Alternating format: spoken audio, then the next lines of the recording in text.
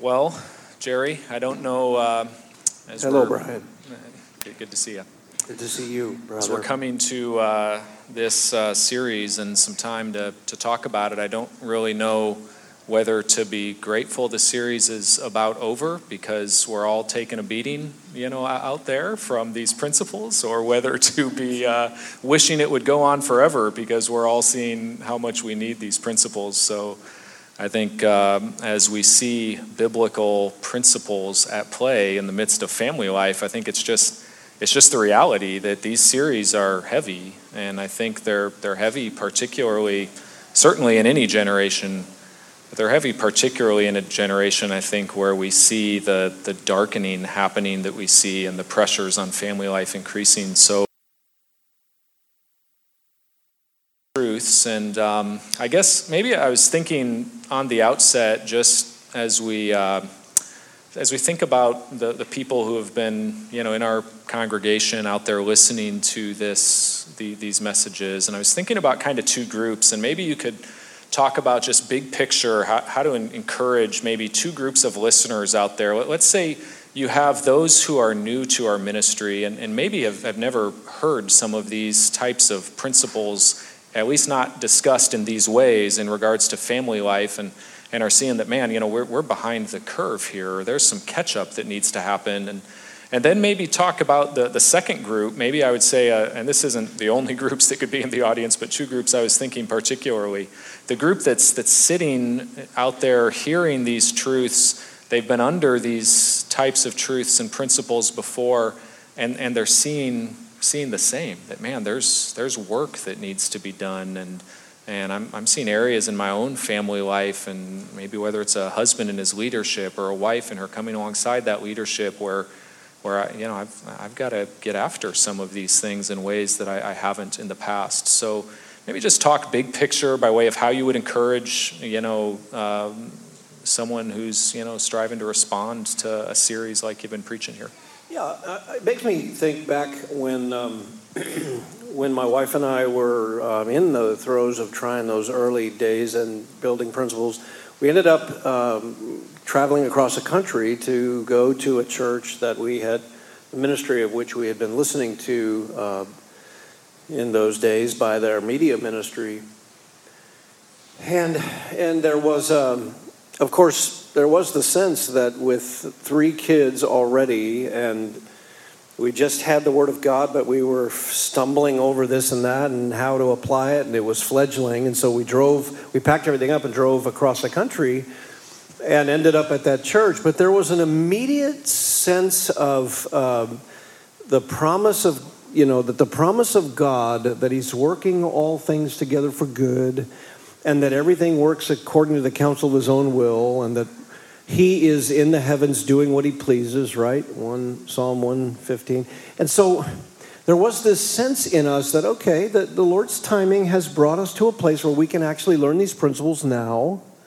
And some water's under the bridge, but He knew that. He knew that we would come to the church that we were going to when we realized it. He knew just when we would begin to have clearer truth from God's Word poured in. And I think if a family has just arrived here, or they're fairly new here and they have never really thought through the clarity of Scripture on family life and the design of God, then the first principle is the Lord knew that. And He knew exactly when to bring us here, and He knew exactly when the urgency would be there and the providence would unfold and we'd be at this church. There's a draw to the grace of God when He's moving in your life and bringing you greater and greater clarity. So it's far more important to look at what's ahead and what God is doing in the present grace than to look behind and lament and self-pity over what you didn't have. I realize we have regrets. I realize that, some folks have said, well, we were 10 years in this old church over here, and we've learned more in 3 months from God's Word here than we learned in 10 years there. What's the Lord doing in all that? I'm saying, well, you may have known about this church 10 years ago and not come. You may have not had an appetite for the truth. Your life may not have had enough issue in it and circumstance that the Lord brings you through to make you ready for a move. But he knows what he's doing. And his timing is perfect, and his will is sovereign, and it's always for the good of his people. So remember, Paul says in Philippians 3, I forget what lies behind. I don't spend my time going over what lies behind, except to say, if there are patterns in my life, I know here's what the Word of God says, and I want to work on it. Other than that, I forget what lies behind, and I press on to the upward call of God in Christ Jesus. And so I think that's the encouragement, first of all, to families that, these things are very new and you haven't had them before.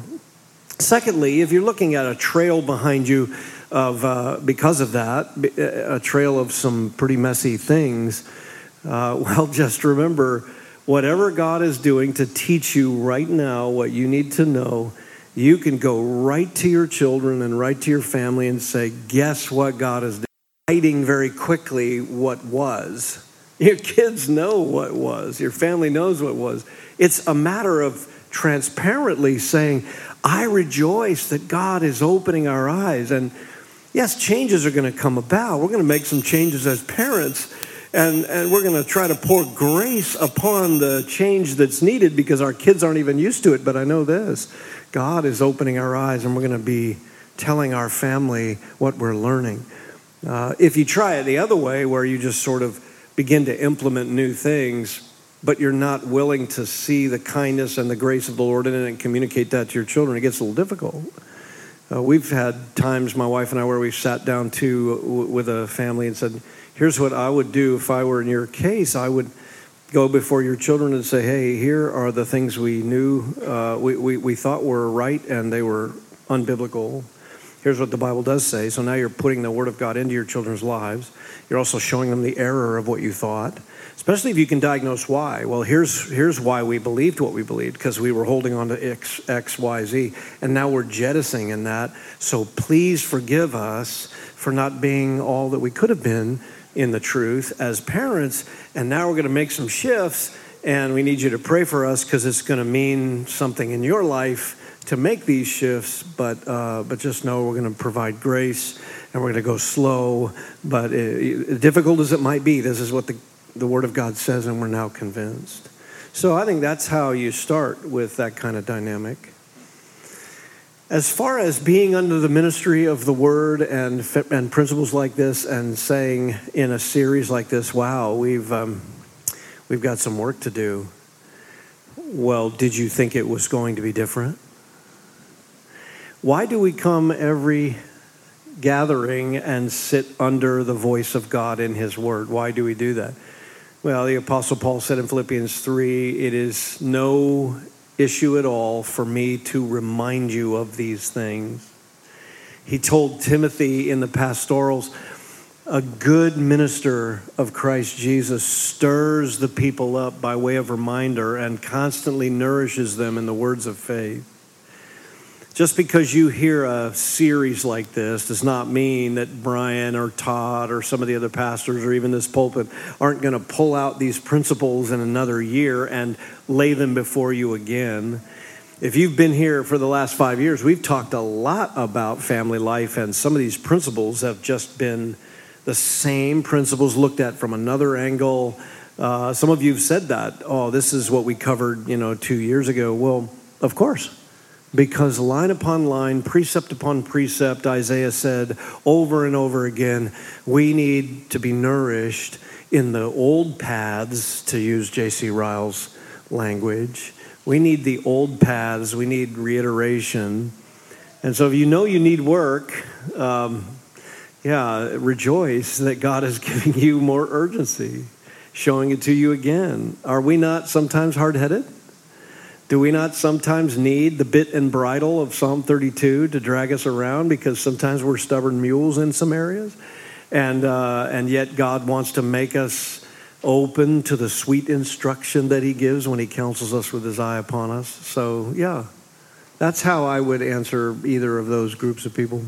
Yeah, I think one of the principles you brought up to us was, reproofs for discipline are the way of life. And, that doesn't just apply to the young seasons of life. We like to think that that's one for our children, but oftentimes, the Lord reminds us, no, that's us as well. We're all just sheep. So I wanted to stay a little big picture here as we think about, these principles as a whole. I mean, you're laying out these just enormous principles. The family belongs to God. The need to love and serve the church within the context of family life, permeating the house with truth, the discipline of the Lord, removing worldly entanglements. I mean, these are big categories of, family life and important categories that we need to think through carefully. Talk about the importance of a husband and wife. So they're sitting out there in the audience. Maybe they're seeing areas of perceived weakness in some of these categories.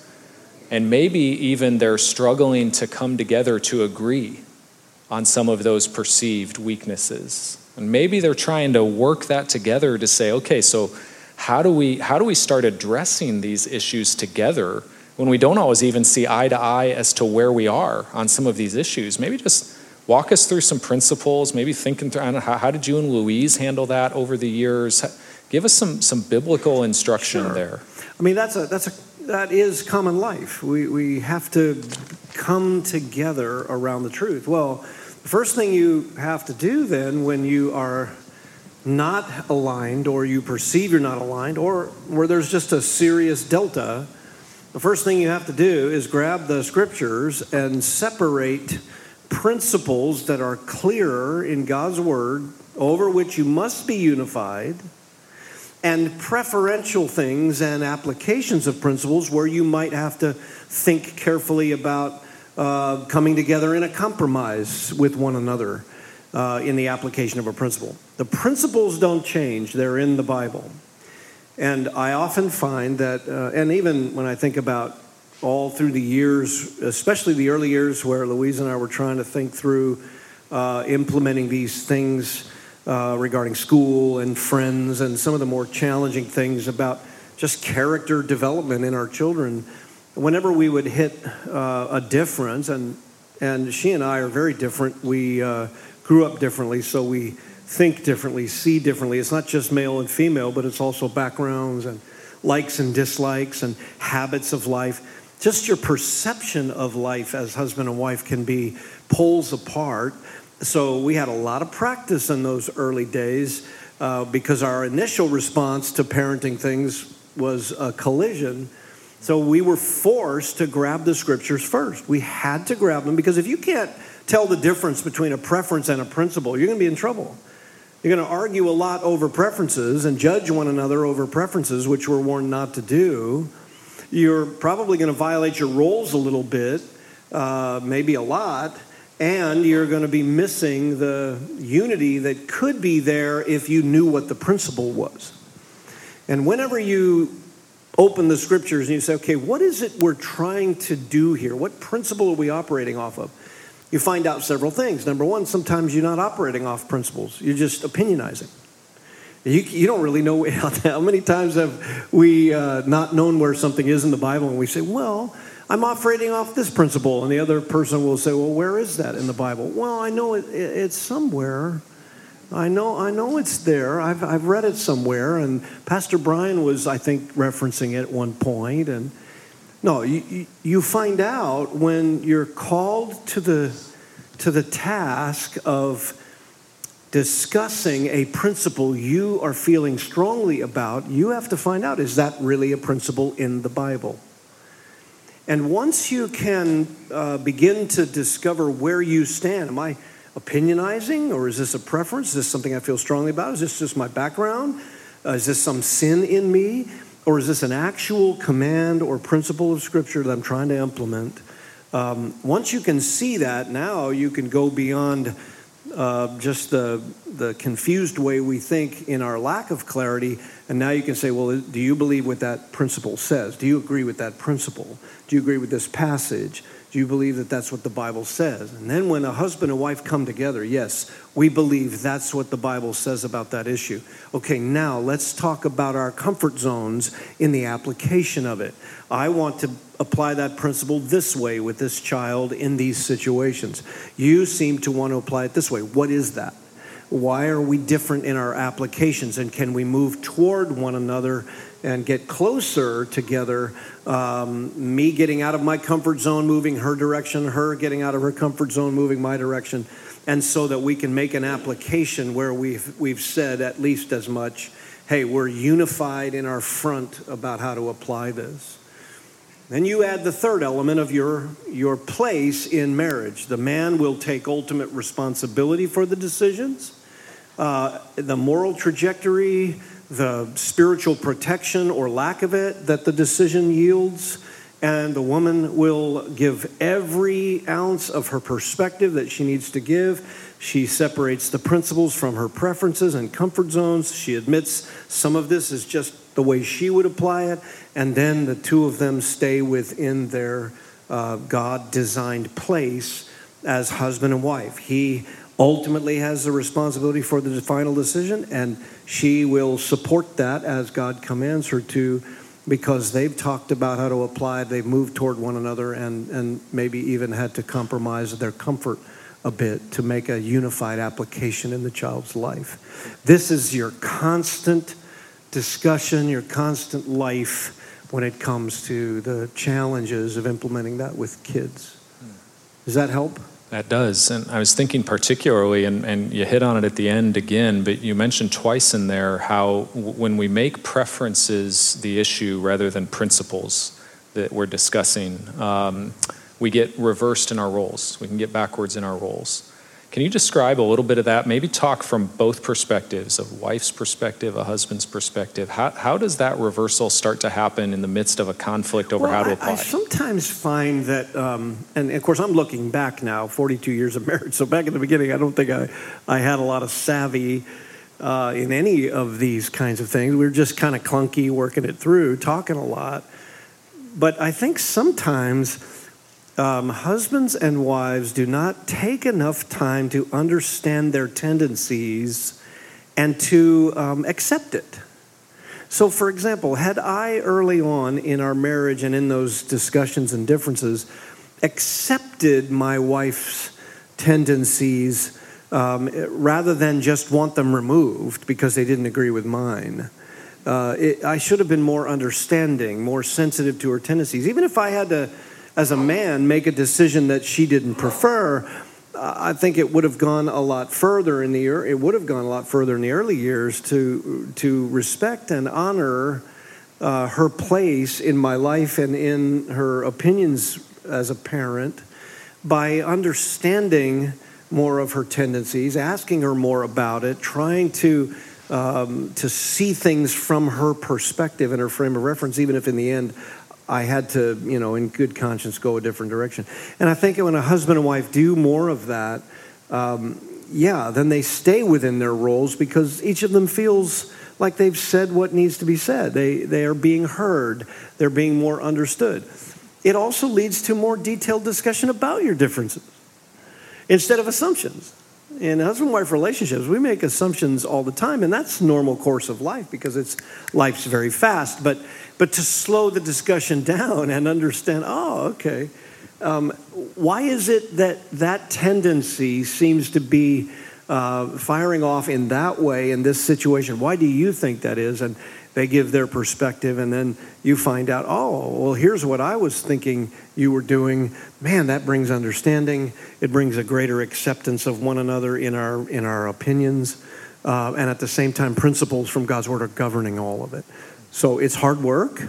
A lot of couples won't take the time, and so the children end up getting a confused, sort of every once in a while, hard principle, a lot of opinions, conflict among mom and dad that doesn't get resolved, and not a lot of learning how to resolve these things in communication as an example to the children, because we don't take enough time to do it. So It seems to me that would be a part of the discipline of communicating, the discipline of humble listening, the discipline of trying to accept and respect the framework that the other person's coming from, get in their shoes, walk a little bit from their perspective, and then share yours. And now you can stay in your roles and take responsibility, but you've been heard, you've helped one another. We're just not all that good at that in the earliest years, and if we don't cultivate that, we're not very good at it most of our lives. We just sort of grind and argue a lot, and then we just sort of demand the other person, do what we think is better, kind of a thing. So, yeah, and so much of that, your first message on the family belongs to God. So much of that, even what you're describing right there, is just a deviation from that very truth and reality. What we're actually believing is, no, the family belongs to me and my comforts, and even my expectations.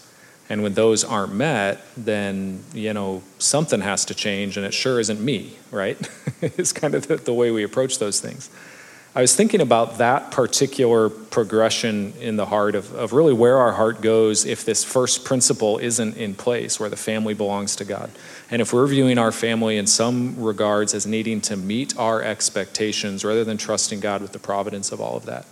And being in a place like we're at GIBC, where we're learning, a lot of large truths about the Lord and his sovereignty and everything that he's in control over in this world and this life. And then we have this perspective but our life and what's most important to our life in regards to our family is kind of off limits. And suddenly God's not meeting our expectations there.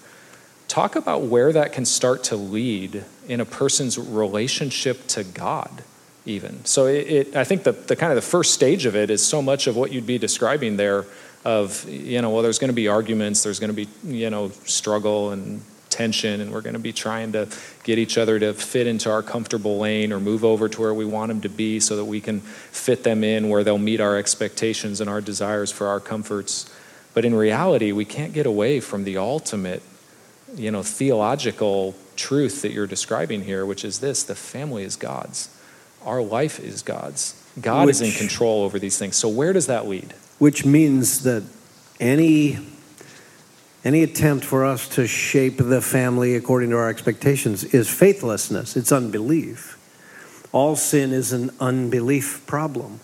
All sin says, I don't trust God.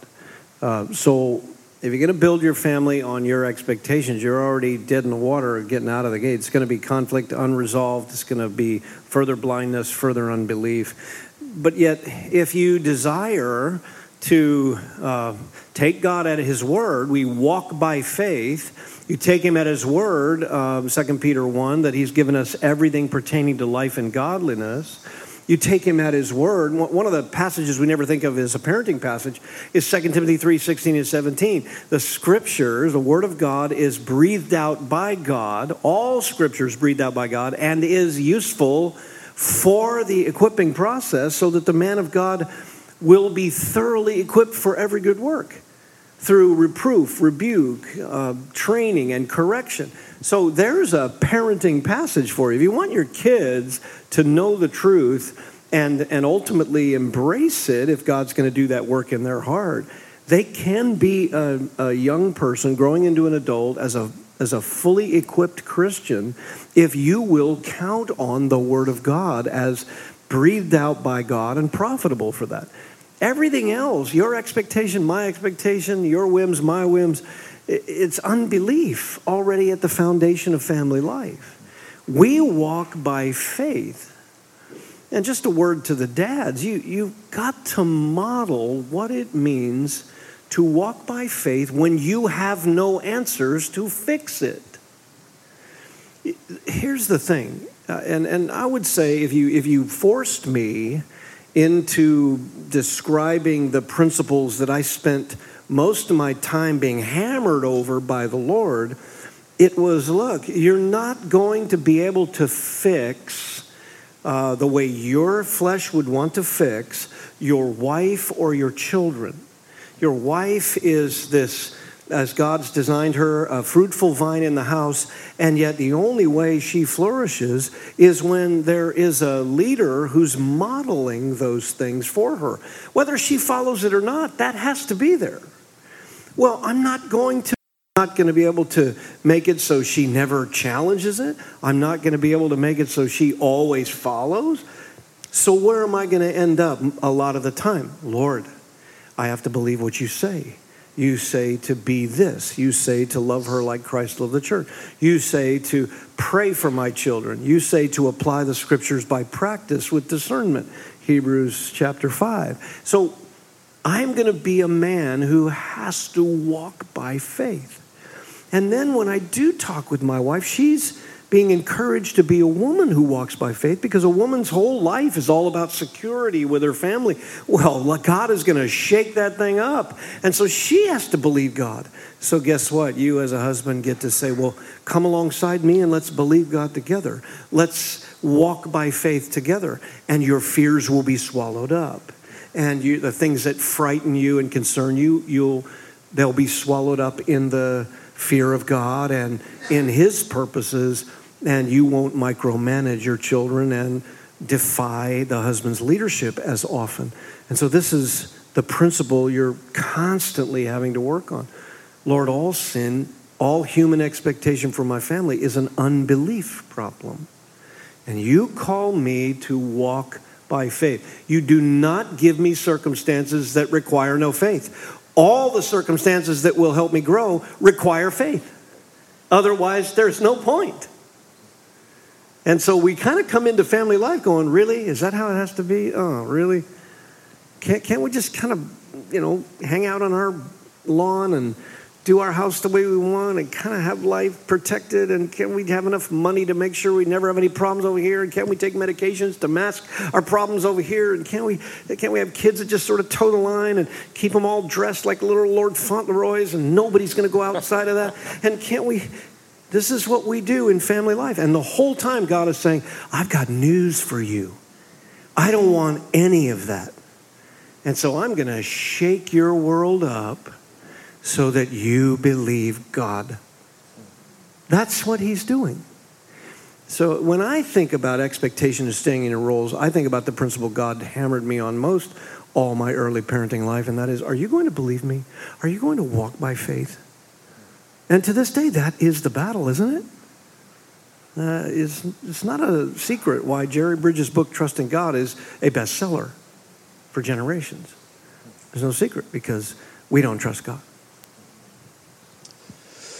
Yeah, it's interesting as you're describing that, and I want to pick up on one thing that you mentioned there that I think is oftentimes a struggle in the midst of this. Unmet expectations, you're talking about trials in family life, you're talking about things happening that God's bringing in there and messing up what our plans were for our life from our perspective, obviously. And so we're not expecting the right things, obviously. I mean, the scriptures tell us what we should expect. In this world you have tribulation. Take heart, I've overcome the world. God's going to bring trials in order to mature your faith, James 1. We see all of these things, but that's not what we expect. We somehow think that we're going to be able to skate by that, and that's not going to be the part and parcel to life. But one of the things you mentioned in there that I wanted to pick up on that maybe you could expand a little bit, you had mentioned husband and wife coming together and side by side viewing each other through a lens of, we're in this together. I think sometimes we get a bit of this adversarial type of dynamic happening in the middle of our marriage in particular. Talk a little bit about, where does that come from? How do we solve that? How do we start viewing our spouse, if we've cultivated some of that together, how do we start viewing our spouse in a way that would represent some of what you're describing here? Yeah, it's two things, and it's always these two things at the core. There's a whole lot of other things associated, but it's always two things. Discontentment with God and what he's doing, and unrepentance. You will always be walking with God and quite content to let him unfold his providences even through a sinful spouse or sinful kids if you are content with God's purposes. and repenting of the things that you're expecting of the humans around you, and you're agitated because they're not measuring up, right? Matthew chapter 7, you are to take the log out of your own eye. What is the log in Matthew 7? What is the log? It is self-righteousness. I'm better than you, and I'm doing this better than you, and you're not measuring up, and so I'm here to tell you in a hard fashion what you're supposed to be doing. So we become adversarial, and deep down, we're not willing to admit, I'm just discontent with how God works. God does not work on our sanctification by feeding our comforts or our flesh. If the Lord Jesus had to learn obedience through the things which he suffered, then surely his people would not be able to go through this life full of tribulation without learning faith and obedience through the things which we suffer until we get to glory. Now, the promise is we have glory. It's ours. The promise is heaven is ours, and we can't be separated from his love. And the promise is, in the meantime, from here to there, he's given us everything. Right? Everything pertaining to life and godliness. You know what we're telling him most of the time? No, you didn't. No, you didn't give me everything, because look at my spouse. If you really want me to lead the way that I could really lead, you'd have given me a different woman who was easier. And the woman's thinking, if you really wanted me to follow you by faith, it wouldn't be this guy. We're discontent with God's plan. If you wanted me to be a kind parent, you wouldn't have given me this, demon-possessed 2-year-old. Really? How else are you going to be sanctified and made holy?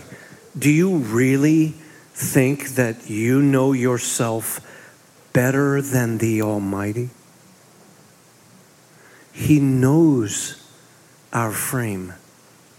He hems us in behind and before.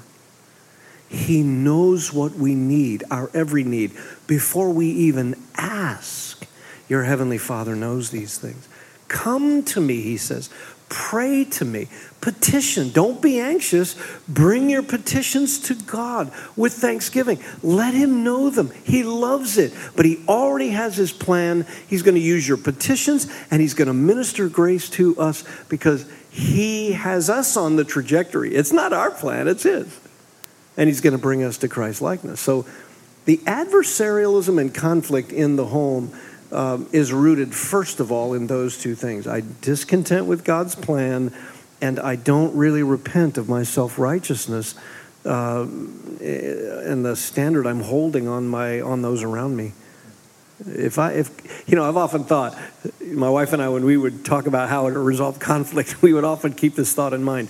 Wow, when I'm in the middle of my best argument, and I mean my inner defense lawyer is out and he is cranking, and she's got nothing to say. If the Lord showed up right then and just peeled open my chest and showed my heart, what color would it be?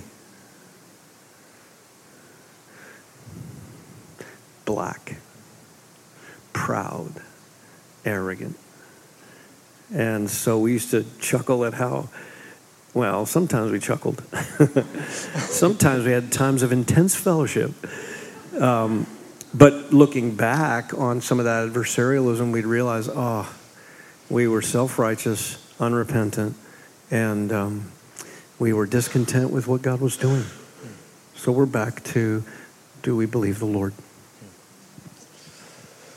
Yeah, that's just absolutely essential as we think about family life together, because I think so often, we approach family life not even applying the most basic principles of how the scriptures call us to relate to one another as believers, as Christians, not even applying those to our closest range Christians, some of the things you're talking about. And so I was thinking about that, even in the context of the wider body of Christ. And so one of the points you described here is the need for, in the midst of family life, to be teaching and training and centering the family around a love and service to the local church. So I was thinking about that, and that obviously I've got a couple of questions I want to ask on that because it brings up some practical challenges. But maybe before we get there, I wanted to ask you this question. I think in this particular arena, and so particularly when you have a church like ours where a lot of emphasis placed upon strong male leadership within the context of the local church, a lot of ministry opportunities happening, in the church surrounding guys getting together and spending time with one another, talking about these things in the context of family life and being pulled into leadership context in the church and having a lot of those responsibilities. And wives and mothers end up bearing a heavy load in regards to family life. Obviously, they can't bear that alone, and husbands aren't neglectful in those things or shouldn't be. But I wanted to ask you this specific question. As you think about that whole dynamic right there, what particularly unique role do the women, the wives and the mothers play in cultivating this love for church and this love for the ministry and centering the home around those things in the midst of family life? Yeah, that's a great question. Maybe the first way to sort of look at this is where the conflict lies sometimes when she's feeling that those ministry things are a threat to, or even putting a greater burden on her at home and things like that. Sometimes just a word to the men, sometimes what you're gleaning and gaining from your times of ministry is not being reported to her, so she's not enjoying the fruit of some of it. Other times you're doing ministry things and activities, but she's not seeing change in the most crucial areas of your life. So it could be that the perception is that you're going to all these meetings and things like that, but you're dealing with the easier stuff to look spiritual, but you're not really cranking down on the things that she knows you and she both see as greater weaknesses. So sometimes you can shoot yourself in the foot, guys, by being involved in ministry and away from your wife who's handling the home on your behalf, but when you come home, she's not enjoying the fruit of it as much. So you got to be careful of that. One other thing I'll say before I'll answer the question, and that is this. Sometimes when it comes to doing things in ministry and the moms there at home supporting those kinds of things, I often feel as though, because I hear from women that the understanding of how God uses the church to bless the family life indirectly is not communicated in the home very much. So it's not just that she wonders if she's seeing the fruit in her husband's life, but when he's articulating the benefits, he's not connected the dots for her. So that can be a problem. He's got to help her understand that when she was saved to follow in God's design in the ministry of her family and in the body of Christ.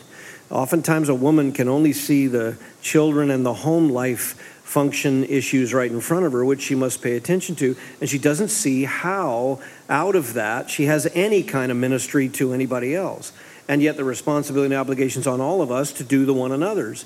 So the husband has to come alongside and help her see the ways that her support at home and her work on the issues at home are a ministry to the women of the church, and that she does have more to offer than she thinks. Sometimes women just get myopic. I have my kids. What do I have to offer? I can't really spend any time with anybody. This isn't really useful. And the husband's sitting there saying, well, but this is your role. And then he goes off to, spiritual Disneyland. So basically what he's got to help communicate to her is, wait a minute. Not only are you honoring Christ with a role a man cannot fulfill in that way, the place in the family that a woman has as a mother and as a wife is something a man cannot do. She's the complement. She's essential, but he sometimes needs to help her see how that is ministering to others, and then also help her see that she has a lot more to offer. Even if she can't spend a lot of time away from the kids and at home, she has a lot more to offer than she thinks. And he could encourage her in the ways that she has blessed other people's lives just by being faithful to that.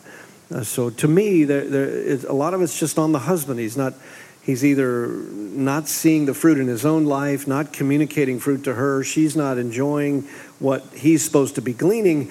And then ultimately, she doesn't see how useful she is. She sees it as just, I'm just here in my small little world, and we're being pulled apart. Ministry is competing with home life. The way that my wife and I would talk about that is I wanted her to know where I was going in ministry. And when I got home, we talked about it all the time, even shared with the kids. The kids got so used to sitting around the living room with us while we were downloading on Ministry Life or Burdens or People, that we actually enjoyed having them there so that we could talk to them about that. They couldn't know all that was going on in some of the challenges of ministry life, but they could know the joys and the way the Lord was working in our hearts and in ministry.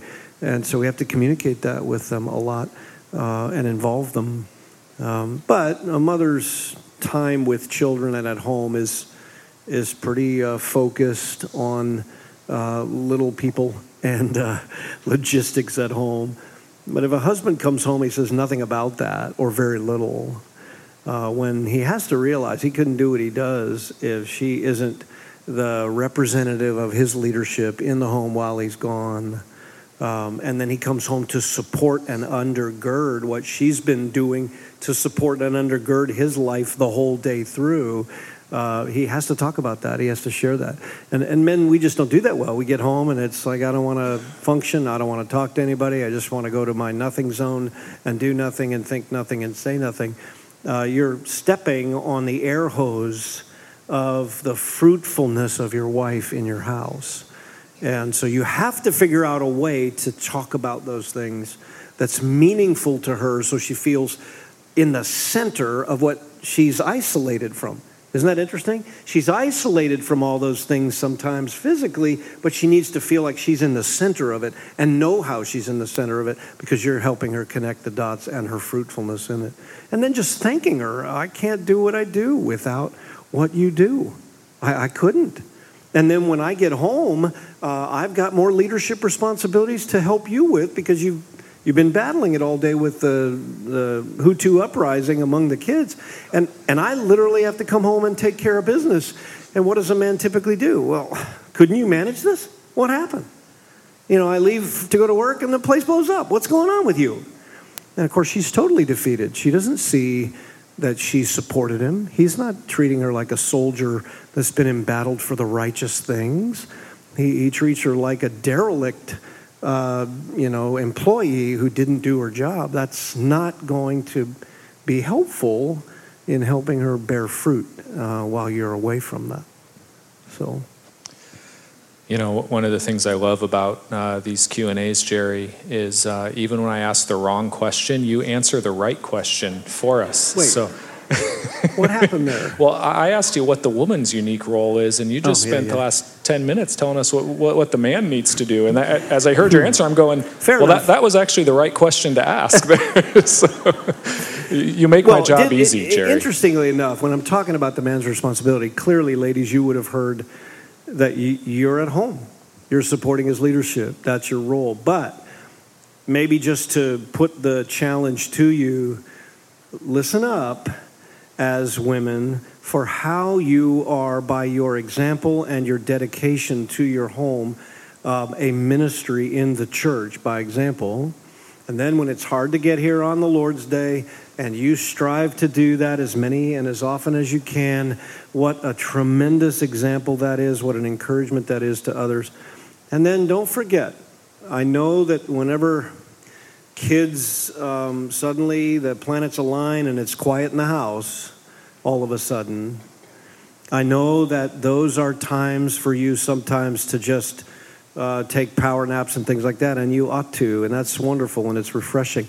But don't forget that a 10-minute phone call to a friend to pray for them and ask them a question fills your heart up with the ministry to that individual that you didn't think you would otherwise have because you've been, wrestling with little ones all day or arguing with a teenager about truth, and you don't feel useful to anybody outside the four walls of your home. It doesn't take much for you to pour out wisdom in some other woman's life that needs you just a couple of times a day, and it'll fill up your heart with more than you think. And just ask the Lord to do that. Lord, give me opportunities with people while I'm constantly with my children, pouring into them in support of our family. Give me opportunities with people to pray and to offer encouragement, and I'll rest in the in-between times. So as we think about that body life, and immersing our family in the midst of body life, some of the challenges, which I know you can't solve all of the specifics of this for each family, but give us some principles we operate on as we think about making decisions in regards to family life and ministry life, and when our family is needing some respite and breathers away from the demands versus when our family is just needing to press forward and get into the fray. Well, yeah. I think early in my Christian life, I was like anybody else. Okay, here's how I'm going to prioritize it. And we've talked about this, Brian. I'm going to prioritize it all vertically, right? God is always first, and then family's second, and then somewhere in there is church, and then there's my job. What am I going to do if my job is demanding more hours? How does that work? That never helped me, really. So I kind of, thought this through one year. I can't remember how many years ago, but I was thinking, well, the Bible doesn't really talk like that. So I remember pulling out an 8x10 sheet, and I wrote down, okay, what are my responsibilities biblically that I know without even doing big studies? What are my responsibilities? I am a Christian. I must be devoted to Christ, working on my sanctification. I must be knowing the Word and learning discernment in its application. I must be a faithful servant of Christ, witness to the world, and minister in the body of Christ with the one another's ministering my gifts. I must be a faithful husband to my wife. I must be a faithful father to my children, and an employee at work. And basically I laid it out. And then I just thought, well, God doesn't say, okay, now while you're over here being a good employee, you can let your duties as a husband slip. And then every once in a while, pay attention to your duties as a husband, and you can let your witnessing slip or your time in the church slip. No, you can't do that. He just gives it all to you and says, okay, be faithful to me. And it's daunting and it's overwhelming. So I had to back up and say, all right, Lord, you knew all that. You know my frame. You know I'm mere dust. You know I'm limited. But you've given me all those to do. And you say, now be faithful to it. So I'm going to trust what the Apostle Paul said in Philippians 3. If I don't see something, the Lord's going to reveal it to me, right? He's going to reveal it in his good providence and kindness. He's renewing my mind, Romans 12. He's renewing my mind in the truth. So I'm learning, and by the Spirit, I'm having discernment. I'm not being conformed to the world, but I'm being transformed by the renewing of my mind. And if I've got all these responsibilities to do, then all I can do is trust his providence as I continue to evaluate every area on a constant basis. So then I just realized, it was like epiphanic to me. It's dynamic. It's not static. If I make decisions in one season of my life that I'm going to devote myself to church life in this area of ministry, have this Bible study, do this with my family, and then I find in God's providence months or a couple years later that something else needs my attention and I'm not going to be able to devote as much practical time to this, neither responsibility is diminished, but I'm going to go devote time to this. And so I'm constantly, we were constantly in the mode of, okay, let's evaluate this. How are we doing? Should we keep this Bible study? Should we tackle this ministry? Should we minister to this family? Should we take up that mantle? What about schooling? What about extracurricular things? All of it mattered. All of it was wonderful, but all of it was on the chopping block on a practical level, and we would just constantly course back and forth, looking for the gaps and the holes as the Lord would reveal them, and then try to fill them. We could be confident He's going to work through that. I remember sometimes my kids even saying, "Can we get some time with you, Dad?" And I loved spending time with my kids, but there were some seasons of ministry that got pretty burdensome. And people's lives and discipleship and all that. That's fulfilling and rewarding. I remember my son saying to me one time, you disciple so many other families and their kids. I could use some discipleship. I think he said it maybe a little more eloquent than that, but that's how it hit me. It hit me pretty hard. Well, that was one of those times where I was not devoting enough time to my relationship with him because I was devoting it to other good things. But now God in his providence has come to me through the voice of my child and said, I need you. And so I'm going to look over these other areas and I'm going to rob time over here and pay it over here, knowing that that's what God's providence has unfolded. And I never worried about it beyond that, really, because you can't. We're given all those responsibilities to do. And God knows what we're able to do and what we're not. And if you're not talking about it, you're going to get confused. And if you think you just got one mode and that's how you're always going to operate, you're going to probably you miss some things. But it seemed to me I just needed to trust God's providence and my growth process and know the responsibilities that I'm given so that I have discernment as I'm looking at them and asking the Lord how I'm doing. Yeah, and what that does is in each season, it places the responsibility firmly on our shoulders. There's not a one-size-fits-all, Nope. quick fix type of dynamic that, okay, I'm going to set this pattern, set this course and this heading, and, here we go for the next 15 years or whatever of family life. No. It also clarified real guilt versus false guilt. Some families, feel like if they have to cut out a Bible study or something like that, they always say to us, they'll come to us a lot as pastors and say, is this right? I feel like I'm not ministering in the church.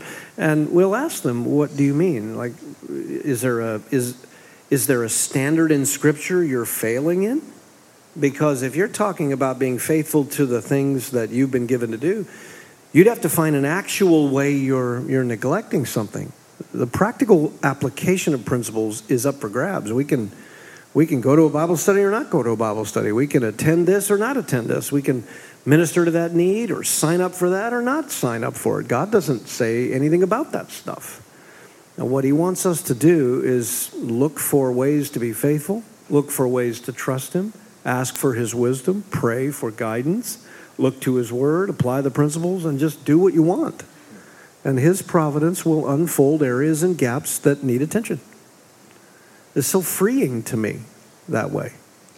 It seems like one of the things that's really important in that, what you were just describing too, is ongoing humility as we learn in that process. We're going to make mistakes in what you just described. It's like we're assessing how to be faithful. We're trying to chart a course here, and so we make some decisions. We, move towards some certain activities or away from some other activities or whatever it may be. And then we get a few months in or 6 months down the road and we start looking at the garden again, realizing, oh, wait a minute, there's some major weeds growing up over here. There's some area that needs some fertilizer over here. And so this is going to test us to be able to be humble enough to go back and recognize when, hey, you know what, I think we need to make some changes here because I don't think I was applying with wisdom everything I needed to back there. Or maybe I was, but the Lord's teaching us some things that we didn't know. Being stretched. Sure. I was applying what I knew, but now I'm being stretched in new ways, and so we got to make some shifts and adjustments. And yeah, absolutely. So let's talk a little bit about permeating your home with truth. Was one of the points that you brought up. Super, just, I think, convicting for everybody. The area, nobody would feel adequate. It's one of those areas where I think if you feel adequate, you probably need to go back and repent of some of your pride because you're probably, what home is, permeated with truth in all the ways that it should be. There's always ground to be gained there. And I was thinking about one of the challenges that we run into. One of the things the New Testament describes in regards to body life is differences between us. Differences in families, differences in giftings, differences in leadership, differences in all these arenas. And so we can start to look at one particular category of how a family applies trying to permeate their home with truth as being the solution. And that can do a number of things in our heart, I think, that aren't necessarily good. Could you talk to us a little bit about some of that and how we need to trust the Lord with how he's bringing those things about in our own family, how we need to think about meeting those needs dynamically and the responsibilities he's given? Yeah, well, maybe in the macro, all of us know, as we've been studying on Sunday mornings, that We are to meditate on the truth. We're to hide it in our hearts. These are commands from Scripture. We're to know the truth and by practice learn discernment. We're to confront error and ideological doctrines of error and demons. We're to confront that, 2 Corinthians 10:5, by taking the truth to that as our weapon and taking those thoughts captive to Christ. These are commands of Scripture. So we are to, in that permeating sense, always be about those particular disciplines with regard to God's Word. So that means you got to learn it, right? What is discipleship according to Matthew 28? Teaching them to observe all that Jesus commanded. See, you got to learn the commands. How you go about learning them is up to you. God didn't tell us that. He just said expose your mind to it and pore over it and think about it, ponder it, confront error with it, believe it, ground yourself in it. These are all terms in the Bible, concepts in the Bible that are commands.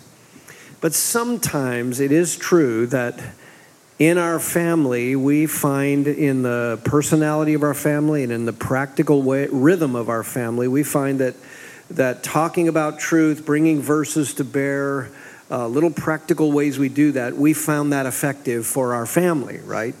And so it's very easy in the Christian life for the form to become, in our minds, the substance. Methods are methods.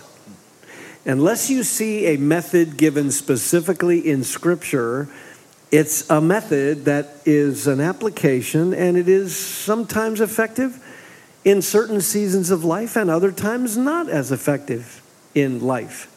So we have to be careful, because if you're going to say we got to meditate on Scripture and permeate our home with Scripture, some families will do that one way and another family another way, and then look at one another and be afraid of how the other family's implementing it or not, or get intimidated by how somebody else is doing these things on a practical level. And since our kids interact, our family lives interact, and so when we see those differences, instead of talking about it and being confident in how we're doing those principles in our family, we get intimidated and on our heels or even judgmental because we think we found the method. And Romans 14 is very, very clear. In matters of conscience and preference, let each be convinced in their own minds. This is why, families argue over, should we celebrate Christmas or not? Should we have a harvest festival or not? Should we do this particular video series or entertainment story or not? We argue over those things because we're afraid and intimidated, sometimes comparing, sometimes judging, and we're not always confident in our own practice. And so we start to argue with others or judge them for the way that they practice those things. And we should always say, let each be convinced in their own minds. Unless it's a principle explicit in Scripture or a wisdom principle very implicit in the Word of God, apply the Scriptures how you want in your family life.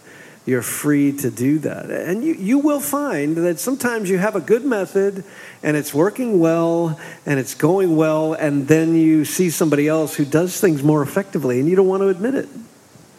You don't want to admit that they've actually been more diligent in some ways, and you kind of chafe at it and say, like, well, we're doing ours this way, instead of humbly learning from them.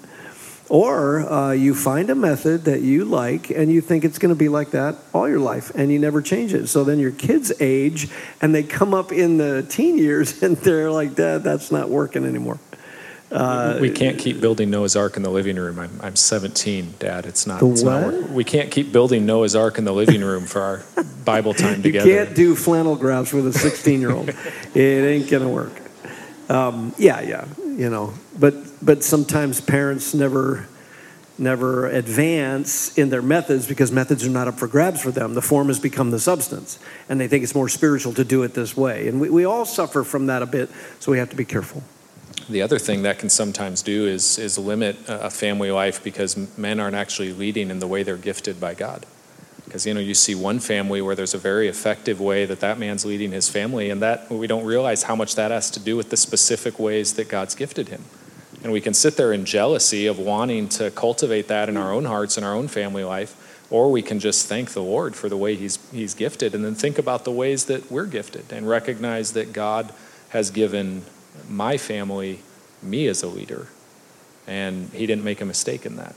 And so therefore, the way that God wants the truth to be brought to bear is going to be through the grid of the way that he's gifted me to be able to bring it to my own family. Super important principle. That is a huge one. I was going to mention one more thing about, when it comes to spiritual practices for bringing the Word of God to bear in your home, sometimes families, they think and have become convinced that they do better with a formal way of doing that. And that's fine. The Bible doesn't really deny that there are formal and informal ways to expose your mind and your heart to the truth and to practice permeating your life with it. But at home, it's obviously going to be more informal because your life is informal. At home, your life is comfortable. It's in the four walls of your home. It's the rhythm of your family. It's your unique family personality. You're not trying to formalize that like we're always setting up a church service in our living room or full-on, Bible study treatment of, every night at the dinner table. If you posture like that as a family and that's the method you choose, all I can say is at some point you're going to have to ask yourself whether that's effective for every age group. And the logistics of family life seem in our society to make that very, very hard to do that every single day. But you can always have the informal approach because you're always talking about truth as life comes at you. So it's a little of both, and in the family life, probably more informal than formal, I would think. It's helpful.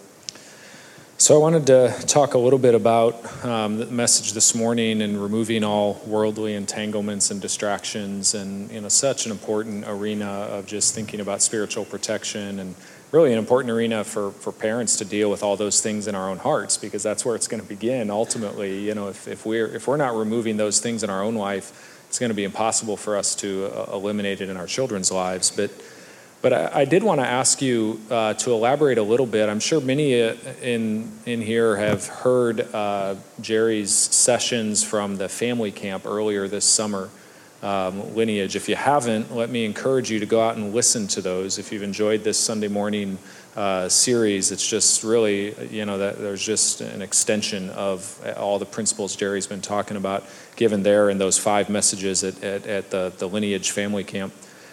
But you brought up one thing at the family camp that I wanted you to elaborate a little bit on here, and that was specifically thinking through subcultures in regards to the lives of our children. And this particularly comes into play as they're getting on in years and getting into the pre-adolescent, adolescent years, can even sometimes in our culture, depending on circumstance, creep in earlier than that. But could you give us some definition, first of all, of what is a subculture, and then what am I looking out for? How am I protecting my family in this arena?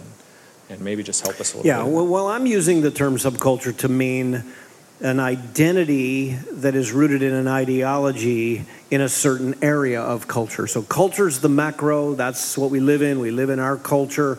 That has certain elements to it.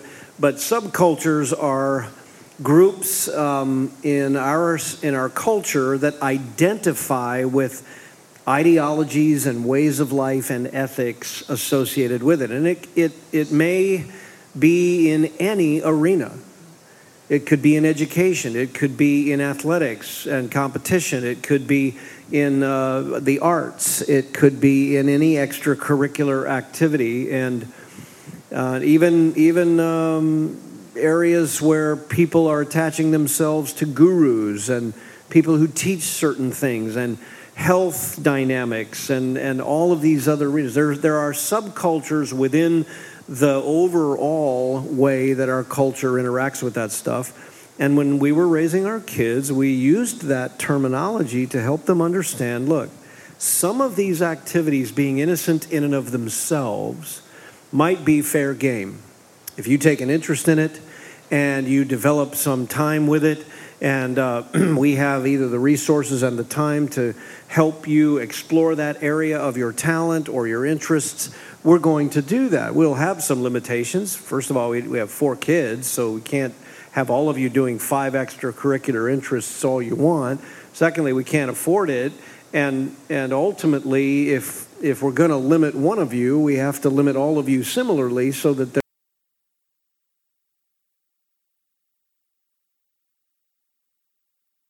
But within the activity you're interested in, there are often these things that aren't so innocent.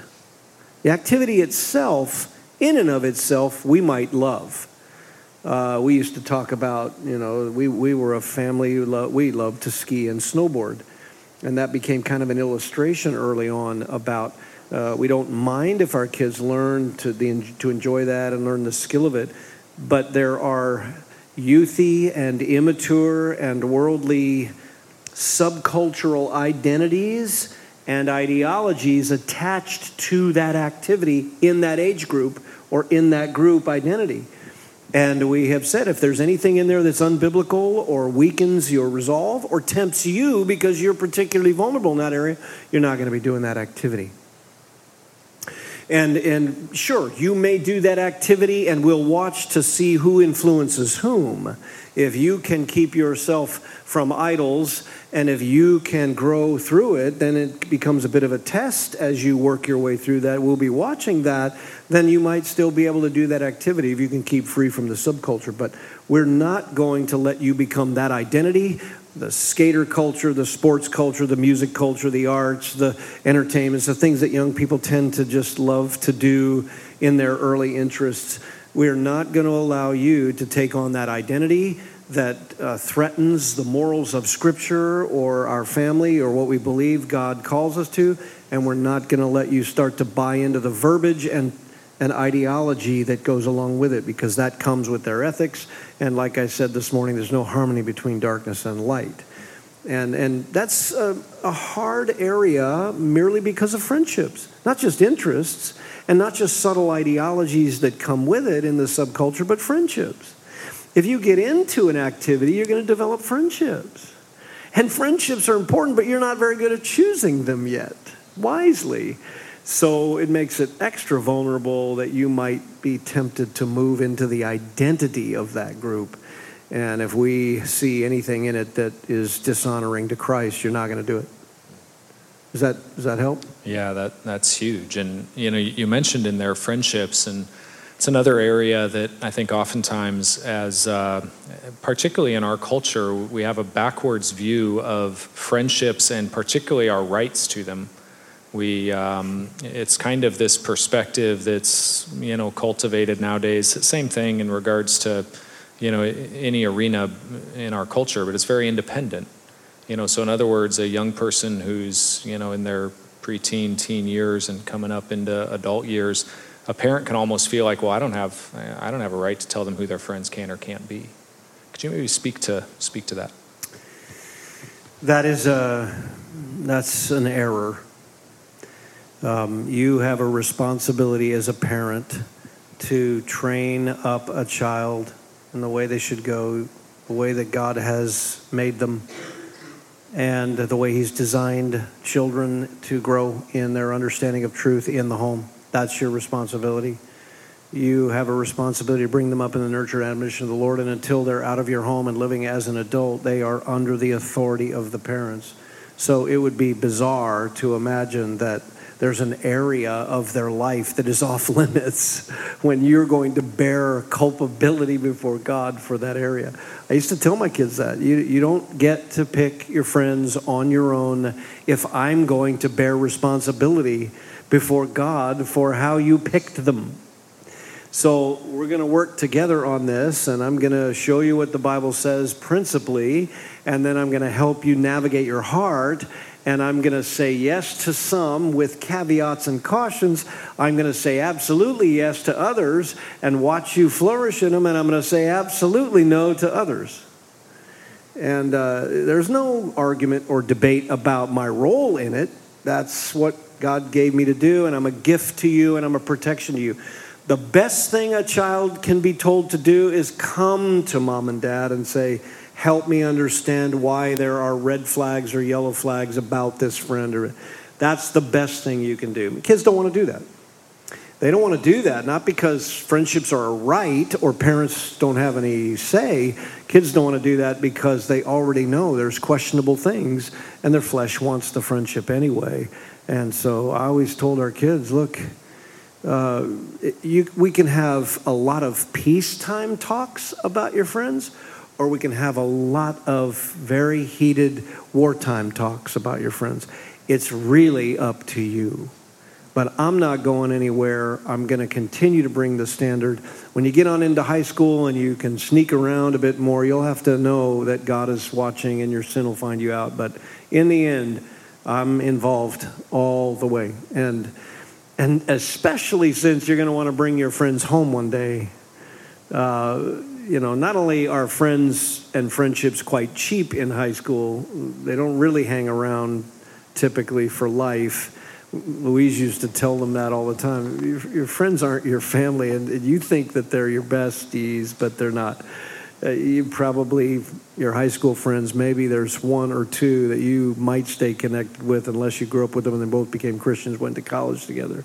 But in the high school years, friendships are cheap.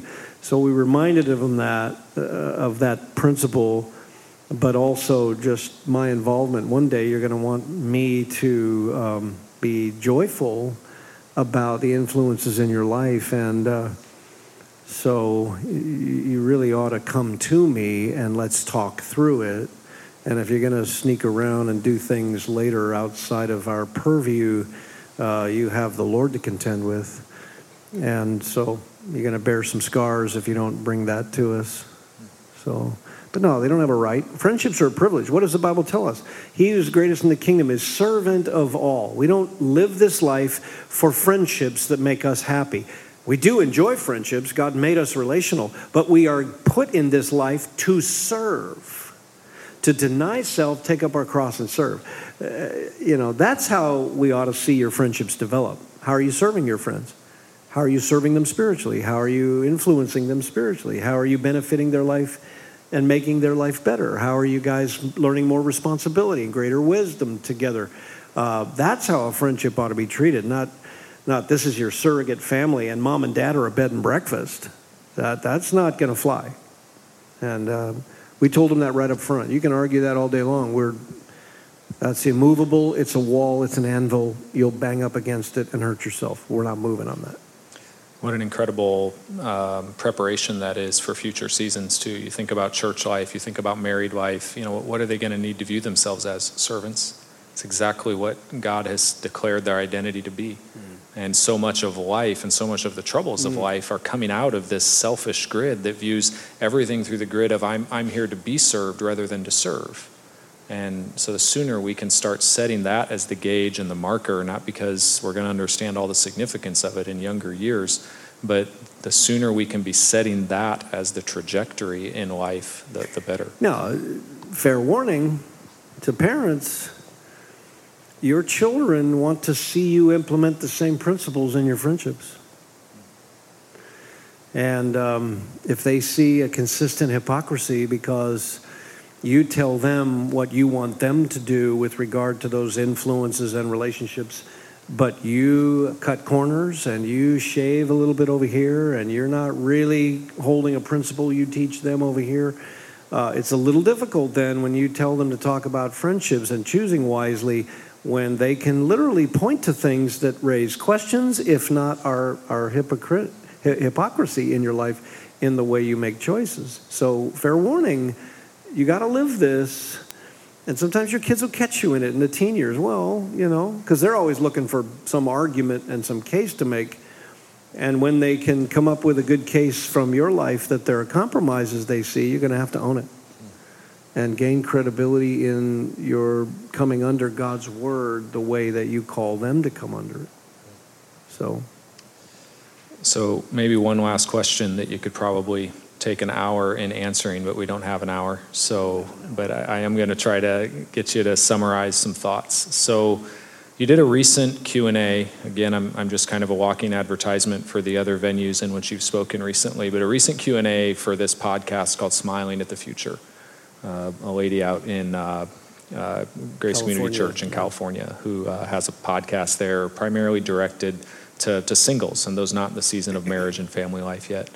Maybe give a little bit of exhortation as you think about those, and this could be all the way down to even, obviously implications would be different, but even children in their family that are bearing a different responsibility than parents, to then young adults who are looking ahead and trying to establish in life some of what they're looking for in the next season and establish strengths in all the right areas. What would be some of your exhortations to those who aren't in the seasons yet, where they're in the roles in their own marriages and their own families, and how to best use that season? Maybe we could say. Well, yeah.